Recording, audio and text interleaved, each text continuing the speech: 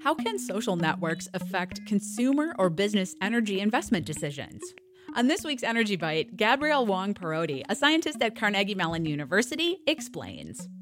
In talking to small commercial building owners, researchers at Carnegie Mellon were surprised to find out that an important influence on energy decision-making was that owner's social network. Use of the social network saves them the time necessary to find someone they trust and to understand all of the options. What about residential consumers? Appliances are often bought at a time of crisis. For example, a water heater has broken down and we want to replace it right away.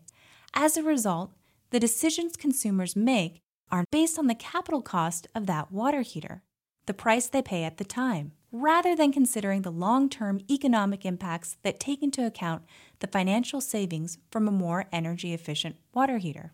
In addition to providing information to consumers, this research implies that it is important for installers and salespeople to have training so they can understand the short and long-term financial implications.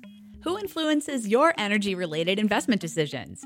Take our poll, see the results, and ask your energy questions at energybite.org. Energy Bite is a co-production of WESA Pittsburgh and Carnegie Mellon's Scott Institute for Energy Innovation.